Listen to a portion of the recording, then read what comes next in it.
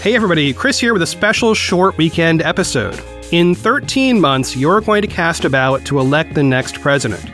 We've got more than a year left before that big decision. And in the meantime, a lot of us are worried, with good reason, that this is going to be just another year of shouting and outrage and hostility. So what if we could go back? What if we could hop in the time machine and find that magical time when America was united and our political parties weren't completely at each other's throats? Well, I've got bad news, and good news. First off, there is no such thing as a time machine because of how physics works, I guess, but that's a whole other show. That was the first bad news. The second bad news is there really was no such past to go back to. But the good news is, today, Wondery invites you not just to imagine, but to actually go back and relive those so-called good old days in a new podcast. It's called American Elections: Wicked Game, and it has just begun. What they're doing with this show is something that's important, and I promise it is relevant to you. It's relevant to me. That's why I agreed to preview the show on our show. Starting way back in 1789 with the election of George Washington, all the way through 2020, each episode of Wicked Game goes into the details behind each presidential election.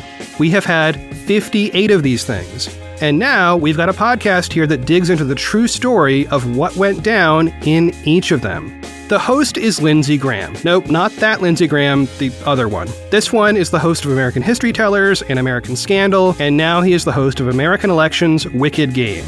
He is not a senator. So listen to this short preview, and while you're listening, pop over in whatever podcast app you're listening in and subscribe to American Elections: Wicked Game. I have already subscribed, and yes, there are links aplenty in the show notes. Ready? Take it away, Lindsey.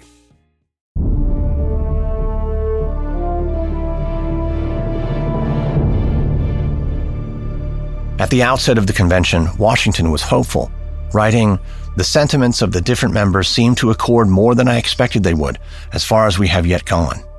Because most delegates supported the basic premise of the new government. 3 branches of government, a system of checks and balances, but the devil was in the details, and sharp clashes quickly emerged. Issues such as slavery, representation, and the disparate needs of the small and large states threatened the convention's success. It wouldn't be long before Washington's optimism gave way to dread. In early July, Washington wrote to Alexander Hamilton, "I almost despair of seeing a favorable issue to the convention, and do therefore repent having any agency in the business."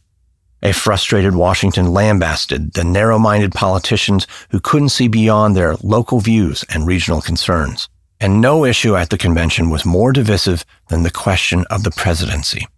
For many, the notion of a strong president who could veto the laws of Congress was tantamount to monarchy.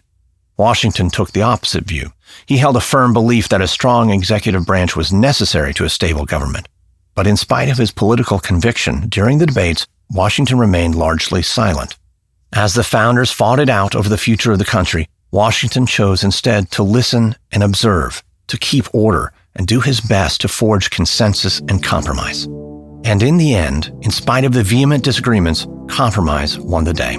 On September 17, 1787, after months of heated debate, the Constitution was born. An independent judiciary, a legislature with 2 houses that balanced the needs of the large and small states, and a strong presidency. The issue of slavery was shelved in order to secure support from the southern states. The 3/5 compromise, which allows slave states to count 3/5 of their slave population, helped achieve representational balance between North and South. The new Constitution was imperfect, but it passed with 39 votes of the 42 delegates present from the 12 participating states.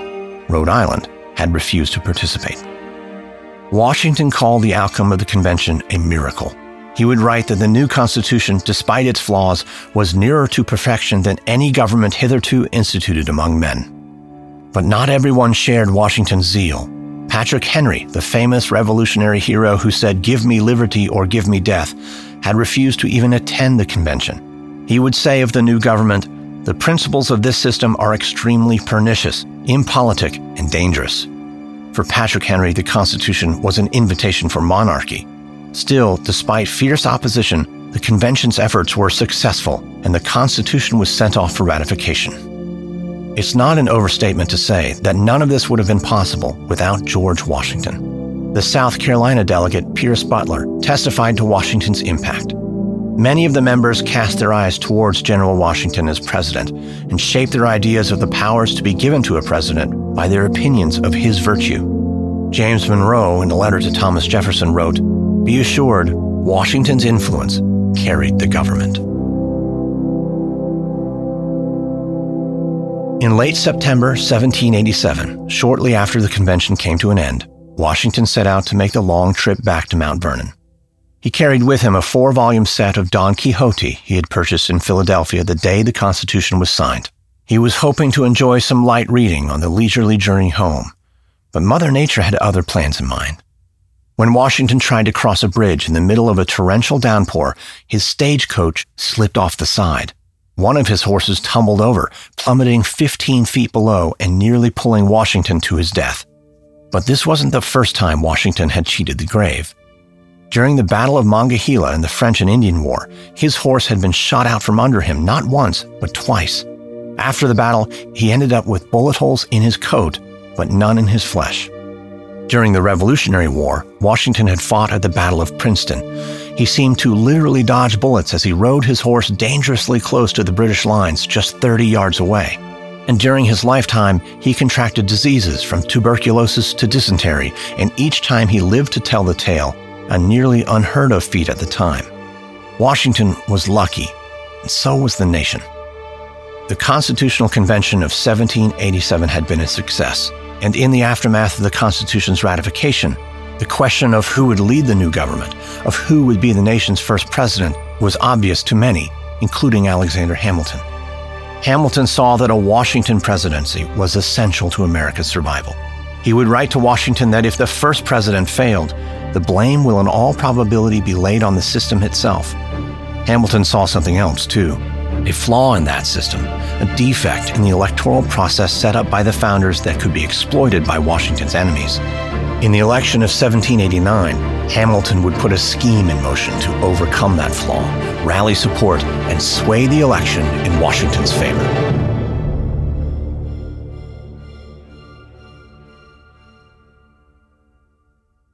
That was just a preview of American Election's Wicked Game.